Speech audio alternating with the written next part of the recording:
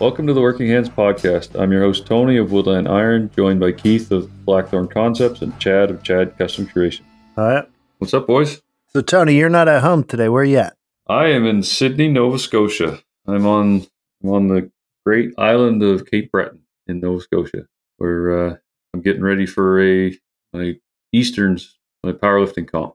So it's a competition for, Newfoundland, Nova Scotia, New Brunswick, and PEI. 4 provinces come together for what they call an Eastern, and then for the chance, if you make the right numbers, you can then move to nationals after that. That's the goal. So is your weigh-in tomorrow? Yeah. So I lift at, I think it's 4. I have to be there for 2 to weigh in, and I do my weigh in at around 2 or thereafter, and then everything will start at 4. So it's no UFC where you get the night before you're weighing in and then you can rehydrate and be in good shape. This is a little bit more. You have to not be as close to weight as we are. So, or you have to be. You can't do it with a water cut as much as you could with like a UFC kind of thing. So this is a little disclaimer for our listeners. If Tony is a little ditzy or airheaded tonight playing the part of Chad, it's the fact that hasn't eaten and he's not drinking as much liquids as he should. Well, I have eaten. I did have a little something. Did you have a little cracker? No, I had some Subway, but just a small wrap. So, and then I traveled with a bathroom scale to check my weight. So, but yeah, they did say the competition did put out an email saying that the hotel that's holding the event, where the event's being held, that the scale is set up right now. And if I wanted to go down, I can go down. So what I'll probably do in the morning is go down and see where I'm at. And then if I do need to do some craziness, then I'll do it then. But right now I'm holding out pretty good.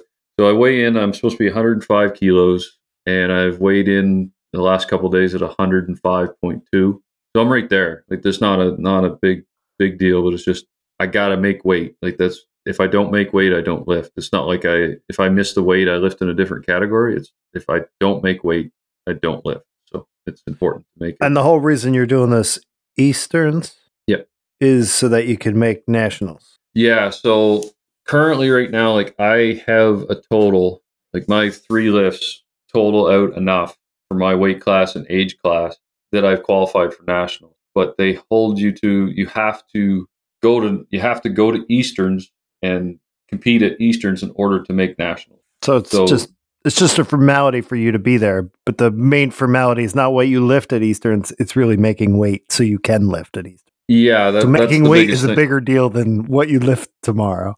Yeah, it is. It is definitely because so I had a comp back in May before we got started with the podcast and everything, and I totaled. I don't know the exact numbers, but I totaled well over what I need to qualify for nationals. But because of the stipulation, and they want people to go to Easterns is the thing. They want people to go to these regionals, because there's plenty of people that would qualify for nationals and could just go. But the reason they want people to go to these regionals is that it gives you experience on a bigger stage, because the show I did it at was smaller. It was in my home gym.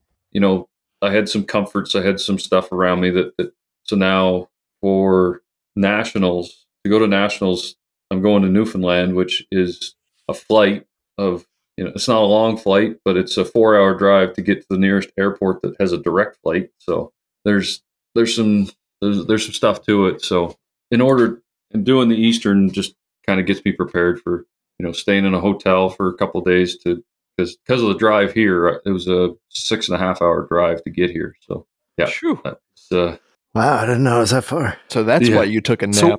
So when is the actual lift? Is it Saturday? No, the lift is Thursday. So we're recording on Wednesday, as most people know, and I lift on Thursday afternoon.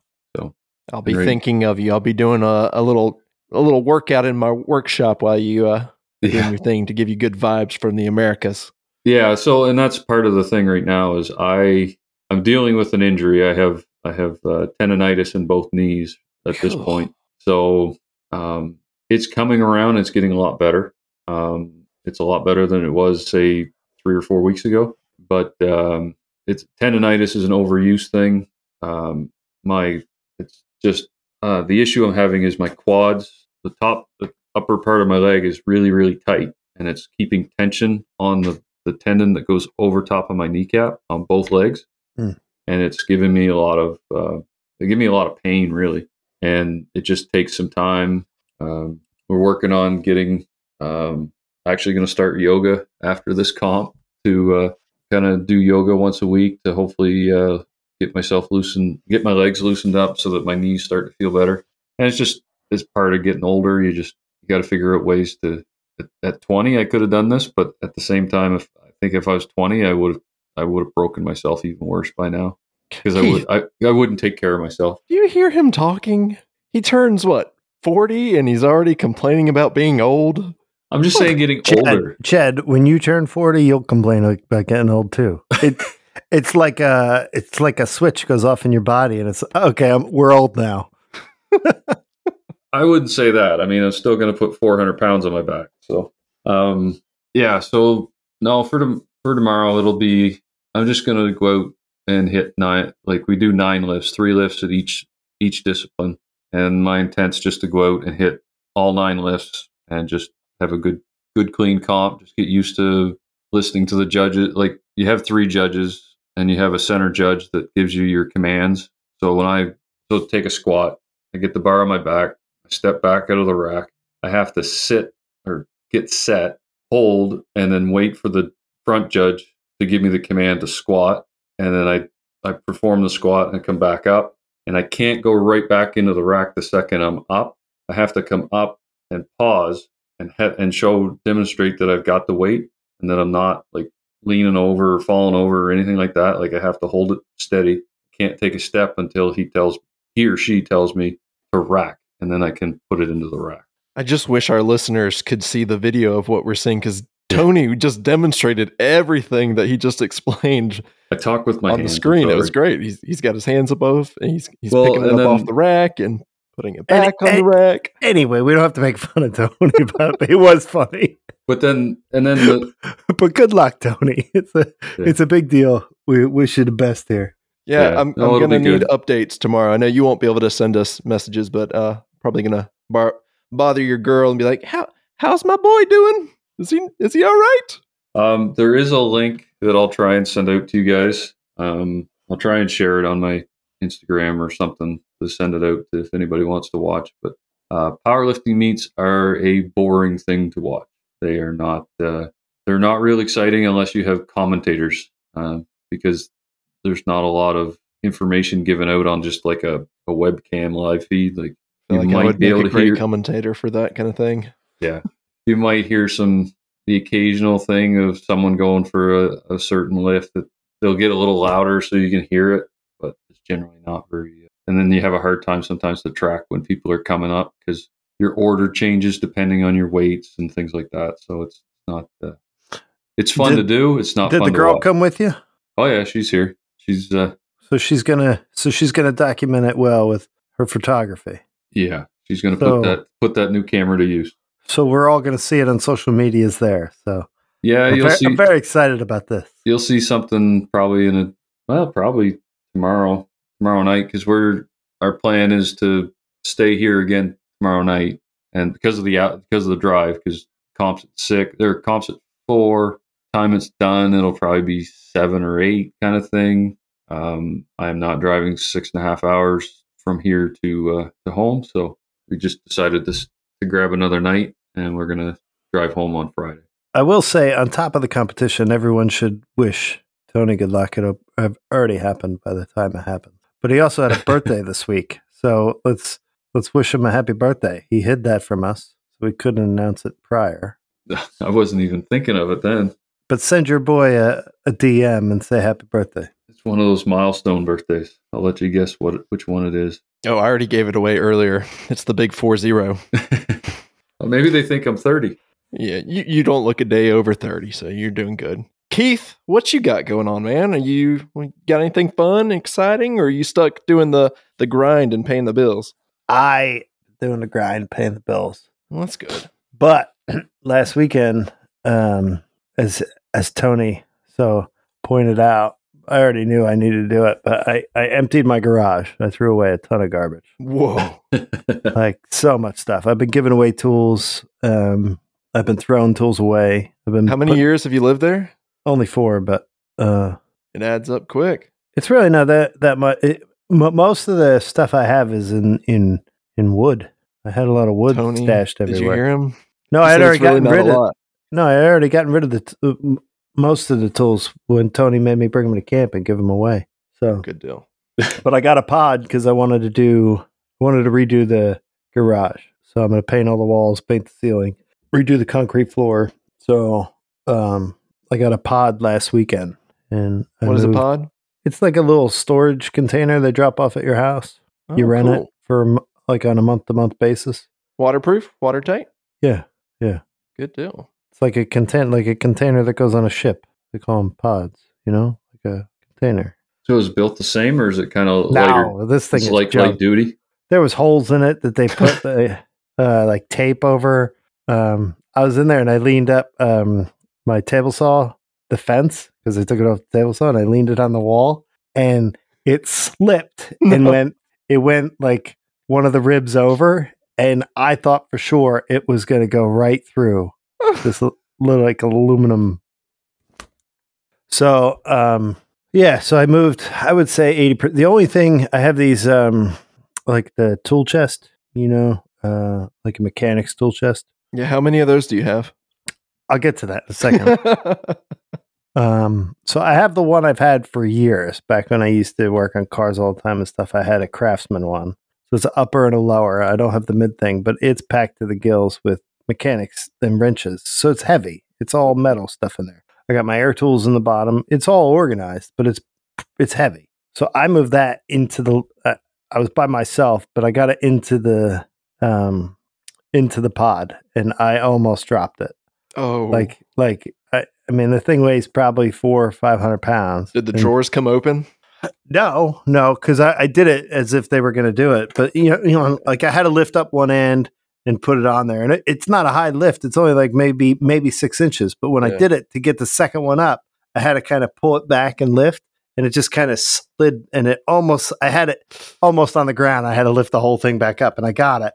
Some of the tools are now inside the chest, so I got to remove the drawers. Oh man, I'll do that once I get it out because I know the same thing's going to happen on the way out. So I had another set of mechanics drawers that I keep some woodworking stuff in, and I didn't feel like doing that with that and having everything get all jumbled up. So I just left that in the garage. I left the mower in the garage and my table saw. So I have, in my garage up above, I had these like weird shelves that are up above that were there. And there's like, I don't even know what that stuff is. It's just as you accumulate stuff. It's not tools or anything. Like decorations? No, like I had these tubs, like the Tupperware tubs that were up there. I didn't know what was in them. Turns out nothing. They were just empty tubs from when we moved. I had a Jeep top. The Jeep soft top is stored up there. Like stupid stuff like that. I had screen printing stuff, like printing supplies up there. So I pulled all that down. So now that's on a table in the garage. So, and then that's all going to get either thrown away or whatever this weekend. And then I'm going to paint this weekend, and then I'm going to start loading everything back in. But today I just went right before this podcast, and I went and I got another off Facebook Marketplace, but another mechanics tool chest. I was going to build cabinets to store some stuff in, but I figured, screw it, one more chest and everything will be in the 4 cabinets, and then that's it. I'm done. Wow. If it doesn't fit in the cabinets, I'm not keeping it. So that's another rolling chest you got, like a mechanics thing? Yeah. So how many do you have total now? 1, 2, 5. 5 mechanics tool chests. Wow. Did you see where Jimmy took 4 of them? He bought 4 brand new ones.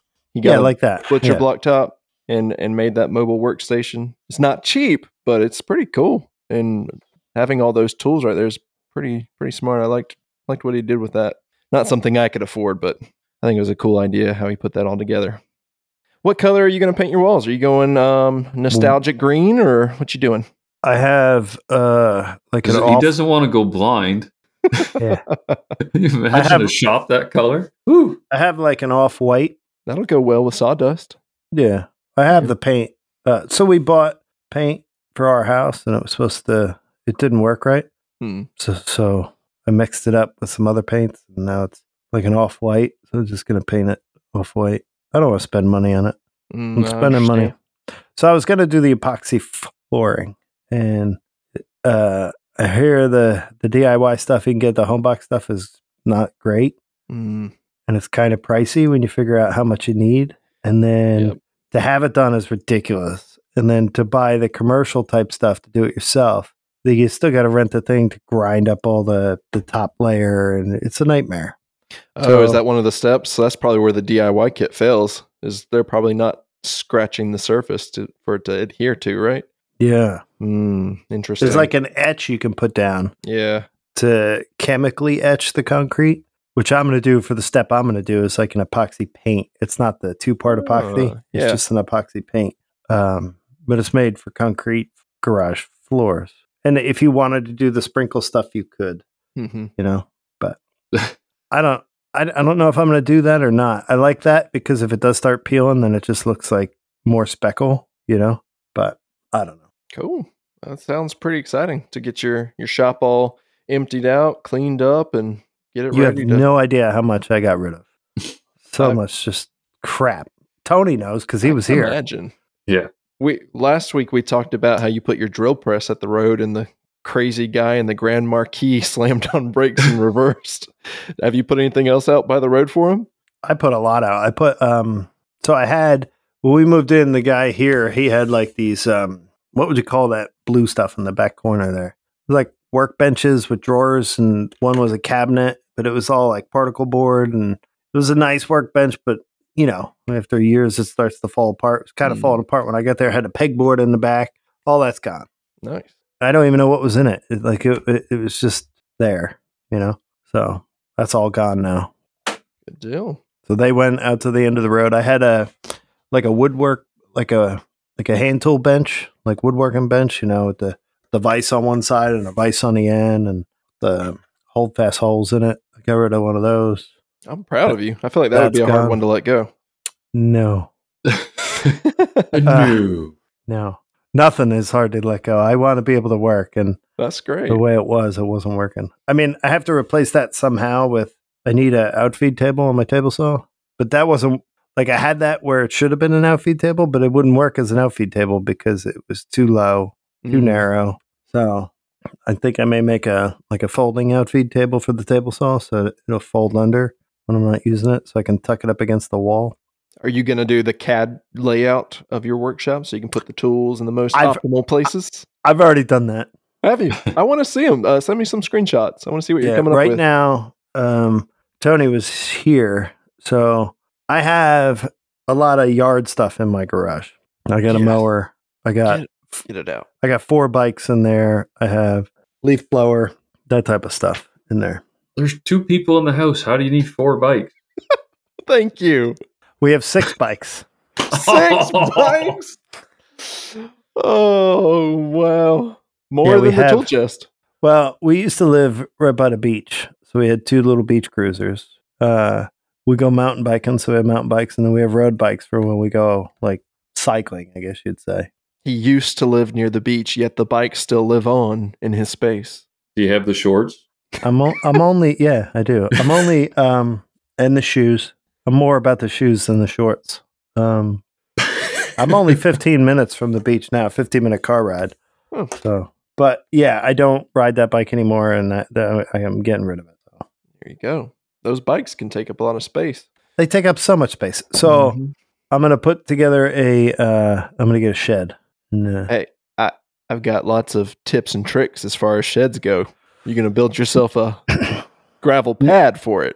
Oh, yeah. Yeah. No, I'm doing 10 tons of gravel for it. I'm going to do. And you only need 2. Concrete.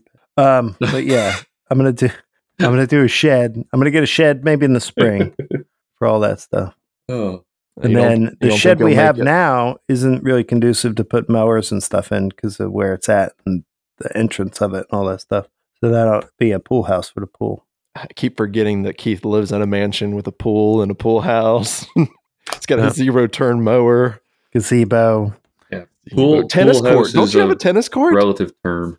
I do have a tennis court. Yeah, I stalked you on Google Maps and I Basketball, volleyball court, beach found, volleyball. what the heck? I think this used to be like a cult house or something. Something strange used to go on in this place. You didn't put in the tennis courts. What was the last owner of that house? Do you know anything about him? Yeah. Okay. Thanks. Glad you know. Thanks for sharing. Anytime. Yeah. Realize the anytime. point of a podcast is talking, right?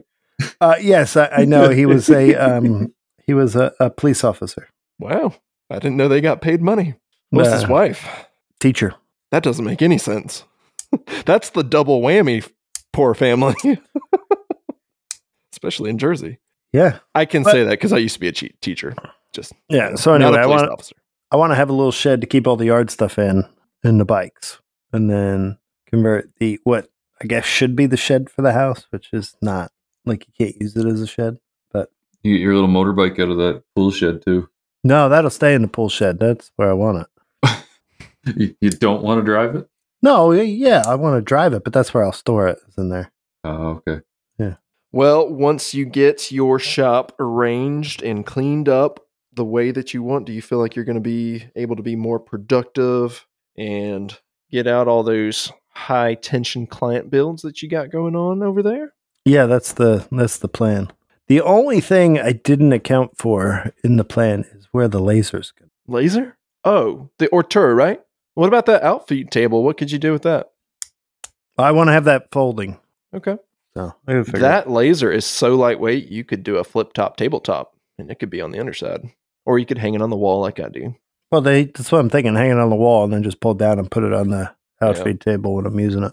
So that's not staying in the house. That's going to be in the garage. Yeah, I wouldn't do that in the house. Yeah, not unless you got really good ventilation. And then you're going to lose all your AC or heating during the winter. So Yeah. that makes sense.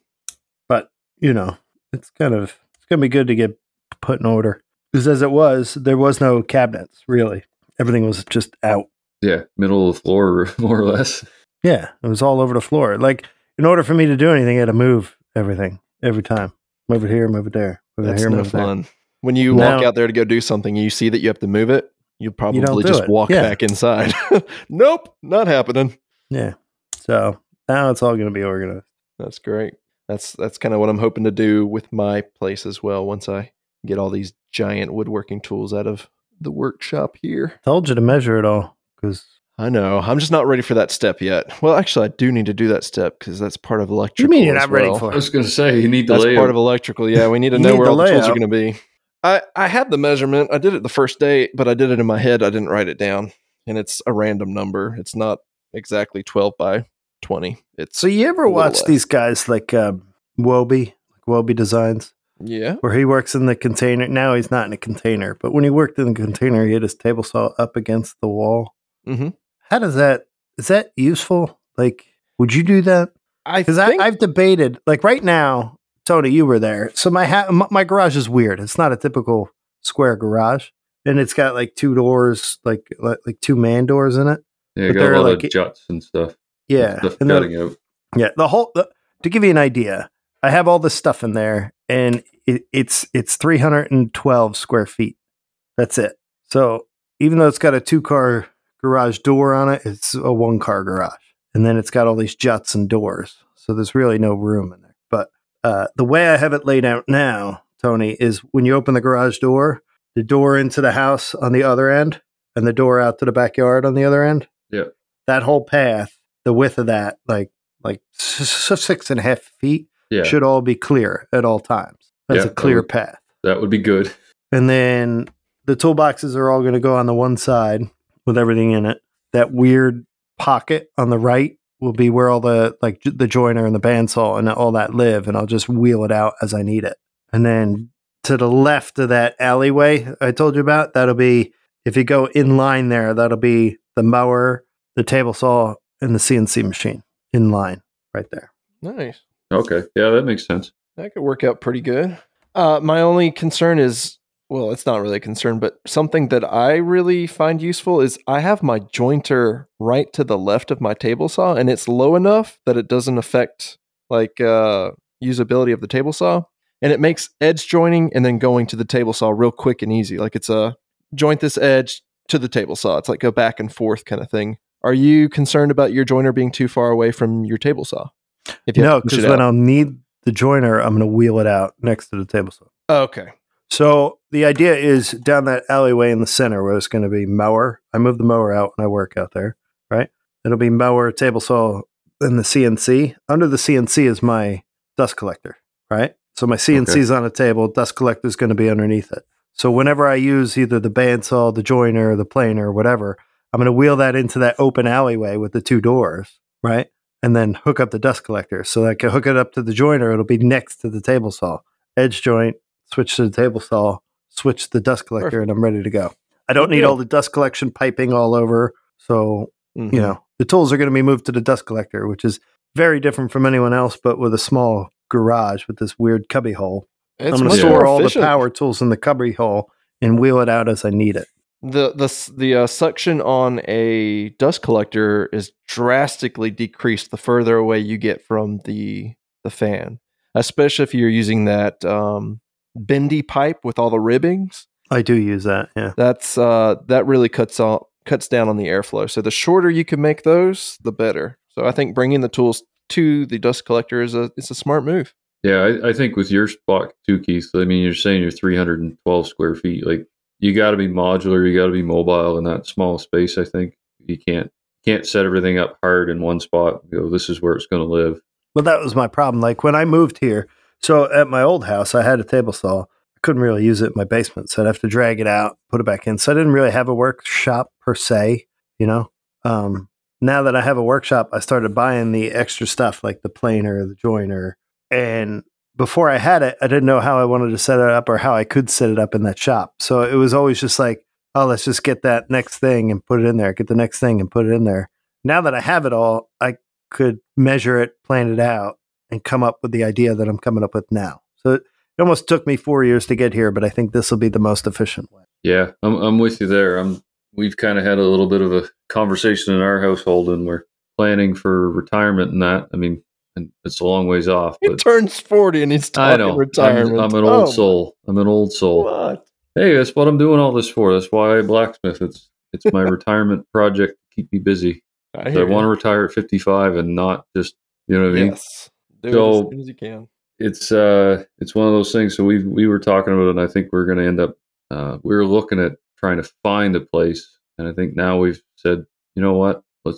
We're just going to end up building. So I'm starting to do a little planning on what my next shop's going to look like. But this is like 5-10 year plan type idea. So we're a long ways off, but I'll have it dialed in by the time I go to build. Man, I know you say 5 is a long ways down the road, but I feel like I sneeze sometimes and it's 5 years down the road. So, I mean, this is exciting. All three of us are kind of improving our shop situations. I've got the woodshed. Keith Yeah. has just gotten all the crap out and he's revitalizing everything. And Tony, you're talking about building one from scratch, like a pole barn, or what are we looking at here? I am like day 2 on planning. So it's kind of like, these are the things I'm looking at is, do I go with a pole barn with just concrete footers around the outside and then have like a crushed stone or gravel floor like I do already, which I like that because I don't have to worry about damaging anything really. If I need to do anything, I can just shovel out whatever mess I made and then put new stuff in. Like kitty litter. Kind of. So I don't know. We'll see what happens. I'm not going to talk much about it now because I mean I'm a long ways off, but I have done some thinking about things like we talked about before. I wanted to do a 4x8 layout table. Well, I think that's going to be probably the center fixture to whatever I do. And just thinking about it, that's going to take a lot of space. Like That is a big table. to be usable, it will Yeah. take up. Like we figured, So 4x8, then you need at least 3 foot clear all the way around it. yeah. At least 3. Yeah, so you're up. Then you're to- going to need a path 3 foot, at least 36 inches wide to whatever door comes in and goes out. Oh yeah, I'm talking probably a 16 by 20 kind of size, maybe large, Oh, that's maybe not that large, big. Not that big at all. but yeah. So there's some thoughts and some plans. How I'm- deep you going with the anvil stump this time? Oh, it'll be the same, but this time it'll be done with an excavator and not my back. Yeah. And you'll use that to bring up the old one, or are you doing just new treated lumber in the new spot? Oh, that stump's going to stay where it's at. The one I got right now. The anvil's coming off it, and then I probably will have to dig it up for the next owners. But yeah. But anyways, enough about my stuff. What about your shop? You got some stuff going on, don't you, Chad? What are we calling this shed? The saga of the shed. Who, me? Oh, it is a saga. Shad. It's the Shad Chateau. Can we call it the dusty shed? Because you're moving all your. Yeah, it will be the dusty shed. The wood chips. I don't know. We should put that out to our listeners. Come up with a catchy name for the woodshed saga that's going on. But before we get into that, I feel like I have some. Do we want catchy, or do we just want something terrible? So it's just It goes along with the whole feeling about this thing. Can it be both? Can it be cheesy, terrible, and catchy? I guess that'd be three things. But yeah, man, I feel like it's been a long time since I've just caught up people on things, or you guys. You remember the wedding sign, right? The horrors of the wedding. I've been meaning to ask you about that. oh, I haven't told you about it. Okay, so background story is I made a sign for a wedding venue in California. The first one broke on delivery. It was broken on delivery. Okay, no problem. I told the person I was going to make them a new one. I did have insurance on it, but I never thought I would get that insurance money. Made a second one, sent it out to them, made it to them. They're happy with the second one. They're over the moon. They left me a good review. I get a bill from my shipping company. Right, you told us this. So the original fee was supposed to be $90. I specifically made the crate to be exactly at that point. They charged me up 1 extra inch on it, which sent it $172 more than the original cost. So we're over like $200 just in shipping the second sign. So I'm like $300 something in shipping both these signs out there. Well, the clouds have moved away. The rain is gone. The rainbow is here. I talked to the owner at Ship Nerd. I didn't give their name out before because I wasn't sure if he was going to resolve the issue. We got pictures from the client of the second box. They measured it out. He put in a dispute to UPS. They refunded the $172. So I got that money back. But I also didn't say that the insurance claim on the first sign that broke got paid in full. So a $600 sign got paid back to me for $700. So I basically made 2 signs at that cost and everything worked out. that's and good. I didn't think it would. So there's a good story for you. So I got some shipping news for you. What you got? What happened? Since we're talking shipping, I wasn't going to bring it up, but I will. I like talking about shipping. So you know how I said there was a couple items from the swap that I agreed to ship out? Yeah. I think I said it last week. One was the Yep. John Ariana hammer, and the other one was the glass. Somebody, Andre de Leon, whoever won her glass blowing stuff that she entered. So I go to UPS, and I have that, and I have a package to send to Tony, and I got these 2 boxes. I get up to the counter, and I'm talking to the girl, and I said, all right. I didn't want to box it up, one, because I didn't have boxes, because like I said, I boxed up my whole garage. So I says, I want to pay for you to box it up, and I want to ship this to this guy and this to this guy. And then do you ship to Canada? And she says, do not ship through with us through to Canada. You're better off going somewhere else. Yeah, she's It's, right. it's going to be ridiculous. Okay. Now Postal I got to make service is your another best stop. bet. Right. Which the post office hours are a pain in the butt for me. And they're get so that. lovely there most of the time. Oh, I'm so angry all the time. Now I wish in hindsight I had just gone to the post office. So Oh no. I go through the whole spiel. I say, all right, let's do one thing at a time, and I give her the hammer. I have printed out the address it goes to, who it's on. I put it all in a pack. Now I had wrapped the hammer up in bubble pack, so it's this big giant bubble pack. So I'm paying for a box twice as big as I say, here's what I want you to do. Make sure it gets to this address intact. I'm paying you to pack it so I don't get nailed for I packed it wrong if it shows up wrong. She goes, what is it? It says a hammer. I said, but don't put it's a hammer. You got to put it's an art piece because it's bullshit. You're never going to insure a hammer for the cost that this thing would be to replace. Yeah. She says, okay, I'll put it in as an art piece, put it in as a sculpture. And then I said the same thing for the glass thing. Now I have these 3 little things of glass. I don't know how many, but the whole, like if you were to hold them together, they'd be like this, right? Like nothing, like maybe a fist size. So Keith is holding up his hand at about a golf ball size. Yeah. Now I have that wrapped up in the same amount of bubble wrap as the other thing. That's right? fair. They're pretty delicate. Yeah, they're pretty delicate. And I have it all in between. And I said, I want you to wrap this up and package it so this doesn't get damaged. Because if what I gave them doesn't get damaged, then what's inside won't get damaged. How stressful that you ended up with glass that had to be shipped. Yeah. Yeah. I have the 2 worst things to ship. I have glass and a hammer. So they throw the hammer on top of the glass after you leave. Right. So we do the whole thing, and I put the paperwork on. I say, all right, let's do the hammer first. She said, okay. She takes the hammer. She puts it behind her in the little area, the table that says, we have to box this up and ship it out. The address is on top. Then she takes the printout. She says, make sure this printout matches the right address. I said, it does. Right on there, it says hammer. I told her to put art piece, but it says hammer on the printout. She gave me with the address. I said, okay, it goes on that. And then we start the glass one. Same spiel, whole thing. She puts it over there. I get a DM.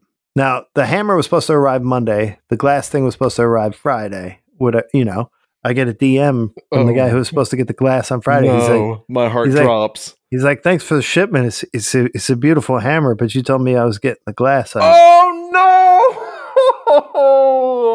no. That sucks. No, Keith. Now, if you don't know the story about this, if you didn't listen to last week's episode, I go on how John Ariani over at Sunset Forge and Jay talked about how he thought I was going to steal the hammer at Maker Camp, which was never going to happen.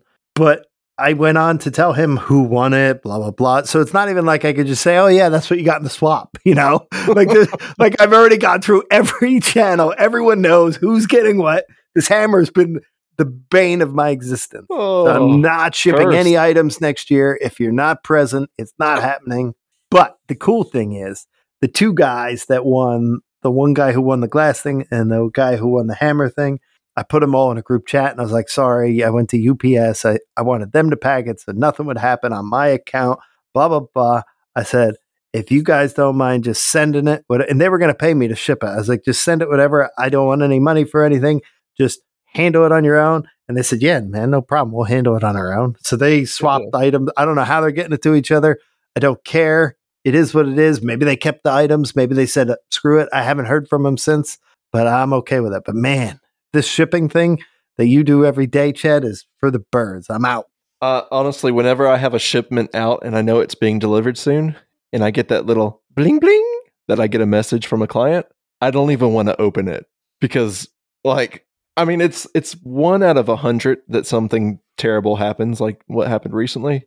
But my gut always drops when I get a message right when I know something's being delivered. But most of the time, it's them thanking me, leaving a review, saying something nice. But yeah, shipping it's a nightmare most of the time.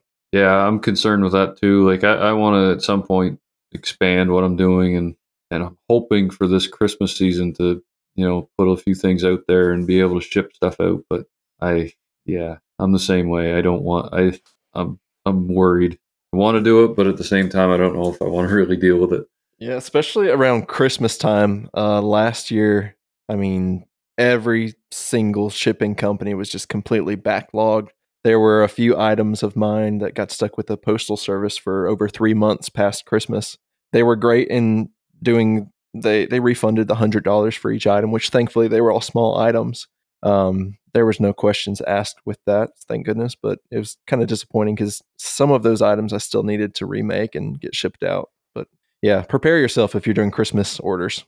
Try to get them out as soon as possible. Well, didn't they already say if you didn't order it by now, you're probably not getting it by Christmas? I have heard people say that. So, yeah. Tony, I haven't shipped your stuff out yet, and I apologize for that. Oh, there's no panic on any of that stuff. I think Tony's just glad that his billet of forged metal didn't end up smushing a piece of glass from Andrea De Leon. Yeah. It's so sketchy. I'm not doing any of the shipping. I don't blame you. If it does come down to it, I could take it and do it if we have to, but we could try to just No, keep but it No, and do it. I think for next year, These were two extreme circumstances. They both said before they left. So Yeah. I'm okay with what happened.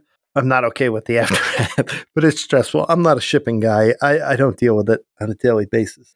Bless your heart for covering the cost, because I know I have a day job. I can't get to the USPS to do it, So it was already too late by the time I could get off my job at a decent hour to go to a UPS store, let alone USPS to get it done. A little tip and trick for people: if you trust your carrier and if you don't have an issue with porch pirates, you can schedule a pickup. If you go ahead and print your own label at home, just make sure you affix it really well with packing tape and everything. But you can have your carrier pick up on your doorstep. Yeah, that's if you have the boxes and the packing materials. Sure. I just had happened to get a ton of packing material through a different. It wasn't even a box that showed up. It just happened to get packing material to be able to pack the stuff that I packed it. I didn't have boxes to send it out, So what I'm hearing is I should have sent my stuff to Georgia with Chad, and I might get it. It probably would have shipped out a day early too. Yeah. No, yours will go out the minute I can get to a post office. Yeah, and like I say, I'm in no rush. I'm in the field tomorrow. I'm in the city tomorrow and the next day. So hopefully, if I get home in time, I can go to a post office and get it shipped out. Oh, that'll be good. Besides that news, trophies. I got hooked up with a local 5K, 10K that is kind of like a cancer awareness fundraiser. And they messaged me about making some trophy holders for the medals that they had made. So I got to use some plexiglass and some wood, put it all together, and it came out pretty good. I'm happy with it. We based it on a design that they found online of somebody who sells something similar on Etsy for $250 a piece. And that was not in their budget because, again, they're kind of like a nonprofit. So we got the price down to something that they could afford. And I'm going to try to rip this guy off on Etsy. If you're listening, I'm coming for you. Just wait, give me a few weeks. I'm going to have my item up there and I'm going to undercut you. Don't do that. Everyone's just trying to make money. It's a dog-eat-dog world out there. You got to have competition. I'm only saying this because I read his little bio, and in his bio he says, and I also sell and make the world's best medal holders. And I'm like, yeah, but challenge accepted. But the problem is it's a constant race to the bottom. To an extent. It would still have to be at my happy price. Keith, the happy price? I only do things for the happy price. Otherwise, I don't do it. I mean, I would be happy at $200 per piece. So, but any lower than that. The problem is it's a race to the bottom, and then everything gets outsourced, and then I don't know. Are things in America being outsourced anymore? We can't get them through the ports. A lot of companies 100%. Are having to go to Canada or work here in the U.S., which I think is fine-ish. Yeah, but that's a temporary problem. It's more expensive. I'm talking about a systemic issue, the race to the bottom pricing.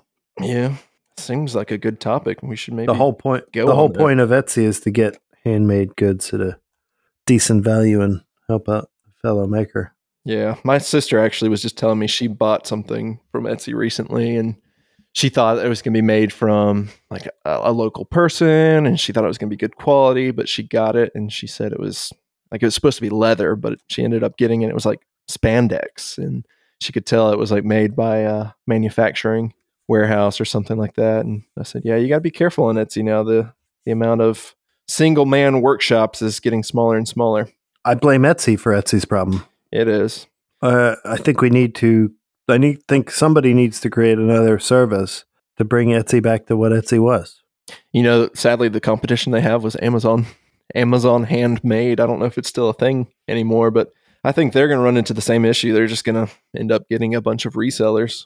But there's got to be a way to stop it. If you have was this handmade as part of your review process and somebody says no, then you're off. You just get suspended, something like that. Yeah, and I think Amazon actually had a vetting system in place that they would not let people in. Amazon Handmade, yeah, you had you had to provide pictures of your pieces, a little bit of background information. Yeah, so that is good that they're doing that, and that is not something that Etsy does at all. You can basically create a shop and start selling as soon as you want. So You can sell anything on Etsy. That's not what Etsy was. It's not the intended. Greed got to Etsy and ruined Etsy. And I follow someone on Instagram who has had good luck on Amazon Handmade, and he says that's actually where he does most of his business, which is kind of shocking to me because I never really listed any items on there. I'm trying to find. Yeah. Okay, I think it's Handcrafted by Trey. He started out kind of the same as me. Like, he didn't have a CNC. He was doing everything by jigsaw and scroll saw. But he has been doing good. It's grown. He was recently able to get a large, more powerful CNC than even what I have, and he's very successful. I follow his stories, and he posts pictures of the amount of boxes that he's shipping out. And I'm like, dang, Trey, you are straight up killing it over there. And I think he still has a full-time job as well. So my hat goes off to you, Trey. Big Blue, trying to get the video out for that. I was actually using all day this morning to get footage of that, trying to prepare the video for it, trying to make it interesting, keep it concise, show the difference between what Big Blue has compared to what my original red and black laser has. And I'm coming up with some interesting results.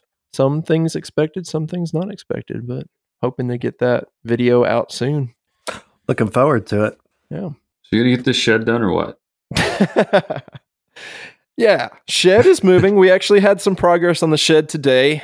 Like I was saying before, by progress, do you mean you took a couple naps in it? No, I actually had people come out.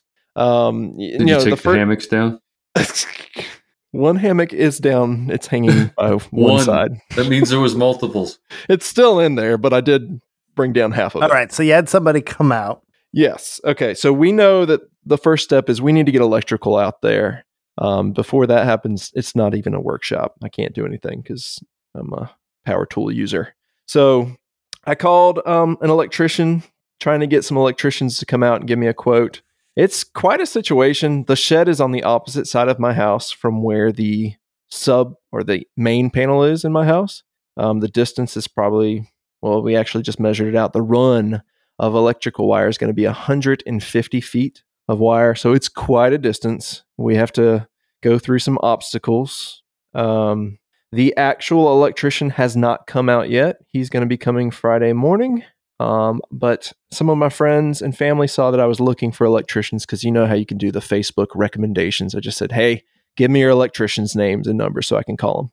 And my brother-in-law saw that and he said, hey, Chad, I think this is something that you and I can probably team up together and do.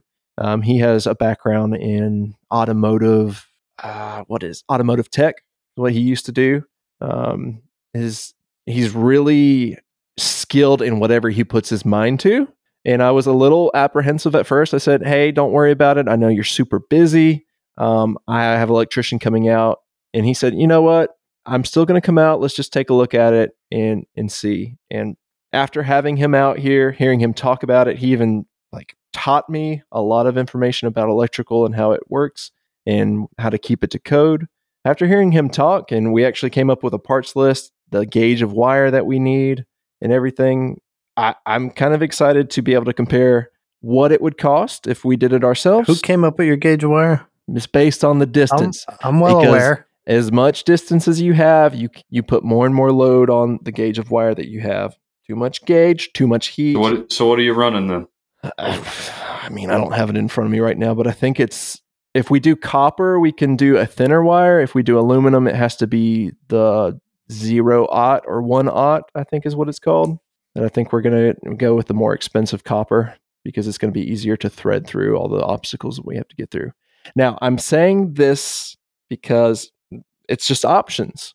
I have the options, the price. I haven't even gotten everything yet, but I think we're looking at about $1,000 in materials. I'm excited to see what the electrician's going to come up with. Is it going to be $1,000? If it is, hey, I'm going to let the electrician do it. If it's going to be $5,000, it's going to be more than $1,000. It's going to be more. Yeah. I mean, guys, honestly, if it's going to be $5,000, I've got to figure out how to make it happen on my own because that's not in the budget. That's not what I expected. That's fair. I mean, that's also that doubles the cost of your shed right now. Yeah. So, are you trenching? There will be no wires going through the sky. We're going to run it along the house and conduit. Once we get to kind of where the gravel is, we're going to trench it, go under the barrier where I created all the gravel.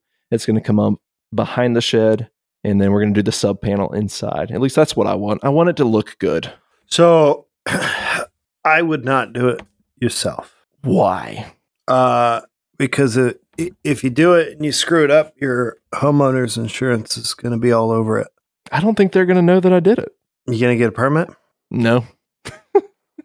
I live in Georgia. And they're 100% going to know you did it. How? Because if something happens and you need to make a claim and you don't have a permit for that shed being electrified. Oh, pish posh. Now, that said... How do I know the electrician's even going to get a permit? Because you tell them to get a permit. That's part of what you're paying for. Oh, but okay, so whatever. Red tape. It covers your butt, though. It does cover your ass. So I'm not saying that you can't do the labor. You can trench it. You can do the conduit. You can even pull the cable after you put in all your conduit and you trench it. You put a trench through the ground. You pull all your cable. You can even mount all your boxes in the shed. Mount all your conduit in the shed if you're going to run it in conduit. I don't know what your plan is. Or run all your wire and just leave loops at every box. And then you pay the electrician to come in one day. He's going to tell you the cable that he wants and set it all up. And then all he does is come in. He terminates you don't really need to have him do anything past the sub panel. But from the sub panel to your main panel, you have him do that. He gets that permitted with one outlet. And then from that outlet, you do the rest of the circuits on your own. That I would say do. But as far as terminating it into the panel and running it and getting a permit for it, and let the town know, like for me, I would pay somebody to at least get the panel electrified.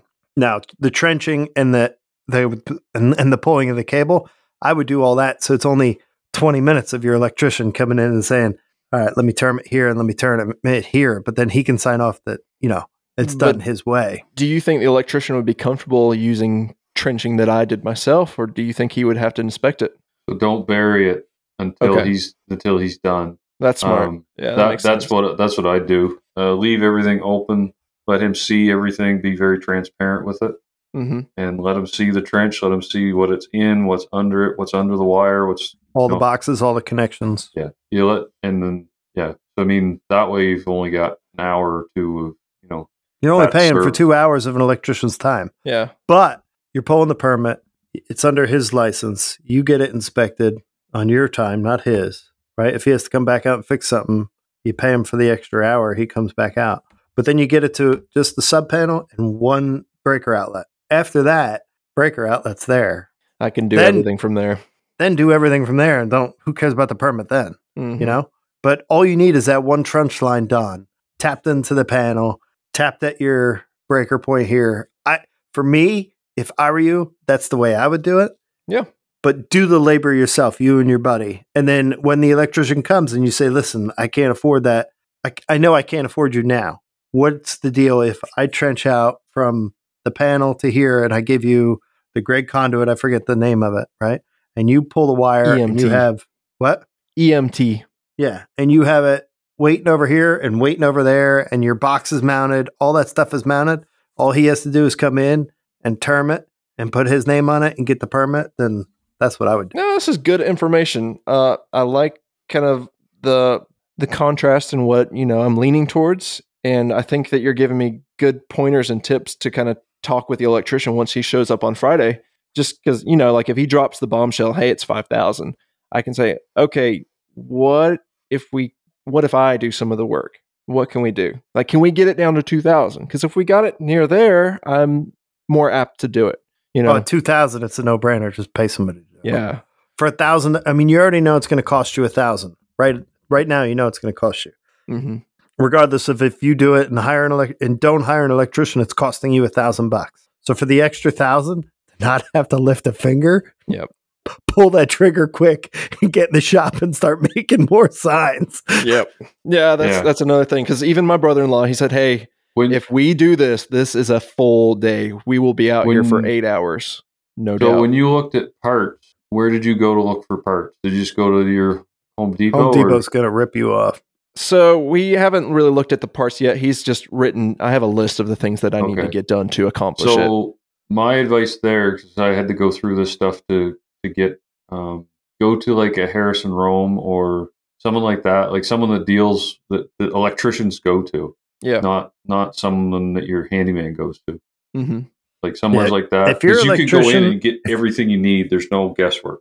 If your electrician is shopping at Home Depot, you hire the wrong electrician. The wrong one. That's what I mean. Your electrician should be shopping at a Harrison Rome, or I can't think of it, another company, but I think that's the one that's local here that I've used. When I did my 2x72, I wired that myself, but that's pretty much like wiring up a mini grinder. It's just 3 wires and away you go. It's not a huge deal, but the people I dealt with there were very helpful.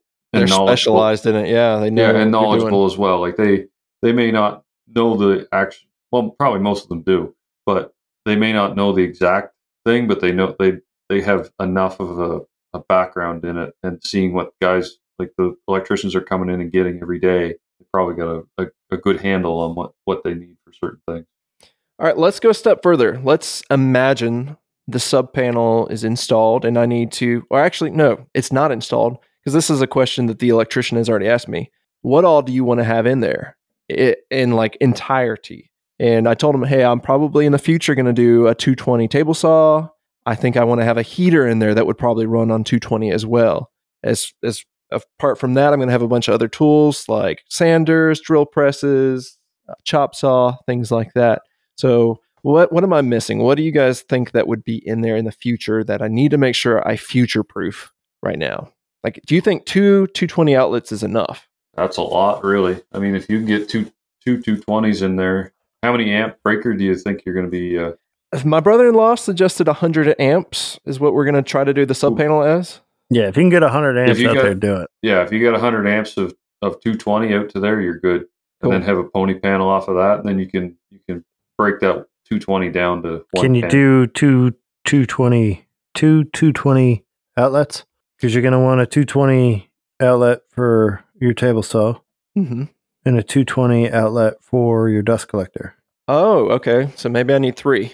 I didn't think about the dust collector being on 220, but that's a good point. All the better ones above Harbor Freight are 220, aren't they? And that Harbor Freight one draws a lot of amps. It goes up to like 20 amps, so you have to have a strong circuit as well. I mean, the more you can run on 220, the more you're going to save on power. Yeah, that's a big save. Didn't know that. I need a CNC and a laser that runs on 220 then. The more you have on 220, the less you're going to, the less power you're going to draw. Like the less, it's going to cost you less the more you have on, like that's running on 220. They're more efficient motors. That's what I'm saying. Okay. Yeah, that's the reason why anything industrial is 3-phase and higher voltage. It's an efficiency plus the power you can get out of the thing. But what were the 220 things you were going to use if a dust collector wasn't one of them? Saw stop I'll probably get the 220 saw stop maybe. I don't know. That's the like 5 horsepower one, right? Do you need that? I mean, how much time at the table saw are you running? Keith, let's talk about buying things that you don't really need. Okay, never mind. But yeah, I don't know. I just if I did go that route, I want the ability to do it. So might as well have one for that just in case. I want to do a heater possibly for the winter months, and I think I would get a heater that would need 220 because when I run heaters in my current shop, it trips the breakers like crazy and it just drives me insane. I guess it's because I'm running extension cords and outlet strips and all that stuff. I guess the draw on the circuit's too much, but right now it's a nightmare during the winter. Are you going to insulate this shed? I think so. I was looking at different options for that. Of course, there's spray foam. There's fiberglass batten. There's the rock wool stuff. But what I saw from rock wool is it's more for soundproofing. It's nice that it's not itchy. But you can get fiberglass insulation and just run up the old cotton look. I think it wouldn't take much, and you'd feel it. Like friends of mine have an old cottage that they only use in the summer, and they use it into the fall some. Fall here is like winter to you, but I think all they insulated was the ceiling, like the roof, and left the wall. The walls are bare, like it's just plywood or whatever. And I mean, they don't have any extravagant heat sources in it, and they go till almost freeze up without too much issue. If I were you, I would insulate. Only because that's where you're working 8 hours a day. I want to be comfortable, you know. You get a high wind coming through, it's going to stop that. Mhm. And on top of that, it's next to your house. So right now, you got one sheet of OSB blocking the noise from everything outside. If you insulate it and then wall the inside with more plywood or sheetrock or whatever, it's only going to be better for you. And I think the cost as far as insulating is not very much. I think it's worth its value for sure. Yeah. Even Costs you about $1,000 or $2,000 to do that shit. okay. And I'm in a pretty what do you That's with call the it? rock wool or with like fiberglass bats? You I do would say fiberglass bath. be a They're fa- pretty wow. expensive. I didn't think it was that expensive. It's been a long time since I bought any, so don't go by me. And I was looking at like the map of what you're supposed to insulate for code, and it's very easy to hit it here in Georgia. I think the R rating is just like 13 to 15 is all we need. Fiberglass bats are fine for that. Yeah, I think that's way over. I could maybe even get away with, I think the 2-inch thick foam that you can buy, like the panels, I think that's an R. Oh crap! I just saw it the other day. So R10 maybe. I'm no audio engineer like this, but right now you're going to be running all your saw tools in there. So I would insulate it purely for my personal thing to absorb some of that sound. Otherwise, you're in a hollow box running saws all the time. It's going to be loud and obnoxious on your ears. Yeah. Put a little insulation in there. It should sound it. If you do the hard foam, yeah, it's probably cheaper and easier, but it's not going to take away that sound like the fiberglass bats would.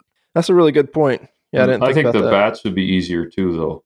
Oh, the bats are so the easy. They're bats just going to are a go joke. right in. They're I just cut hate to the fit itch. studs Oh away my you go. god, I hate the itch. So what? Do I get the Tyvek suit and gloves Yeah, and $8. respirator? $8 for the Tyvek suit. You already have a respirator for working, and just get it done. You're going to be in there for 20 minutes. And they sell the battens in like my spacing for my 2x4s is like 23 inches apart or 24 inches apart. Yeah, they have 24-inch bats. Okay, cool. That was my next question because I know you don't want to jam it in there because if you jam it, you're losing your R value and all that. Yes. So keep it fluffy. And do you staple it? Hold on, I've never done this. How do you No, you hold don't staple it. How do you hold it in place? It'll stay. So it's wide enough that it just goes in between? Okay. Sounds easy. And then you put your wall up. Walls. Let's talk walls. Are we doing plywood? Drywall? Plywood would be You're the cool one 'cause I could hemming and screw it hawing up over the and screw price it of the down. electric to this thing. You're not going to do plywood. You're going to wind up with sheetrock. Yeah. I like the idea. I like the idea of plywood. Like go as thin as you think you can get away with, but something that probably 3/8 at least, so you can put a screw Or- in it. You can put stuff anywhere. Or, and I'm just throwing it out there, if you want to save money, sheetrock the bottom half and then put 4x8s across the top. I like that because I'm never going to put a tool down that low. Never. That's smart. Dang, Keith, you do have some good ideas every now and then. He's looking at me like I shouldn't be shocked. You shouldn't be shocked. That's brilliant. I really do like that. That's a ton of savings there. It's definitely for the roof too. Like if I insulate the cathedral ceiling, that's something else. I got to figure out how to do the lighting because I've got 2 lofts and then I've got cathedral ceilings in the middle.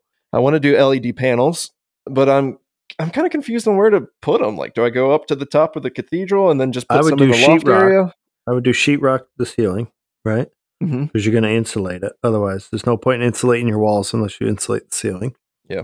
So I would do sheetrock, paint that white, and then do strips right down the center. Okay. So, but do them right up on the top, or do a top and turn one over because they're all going to be LED Mm-hmm. and shine up and down so the whole room is lit, no shadows. I like that.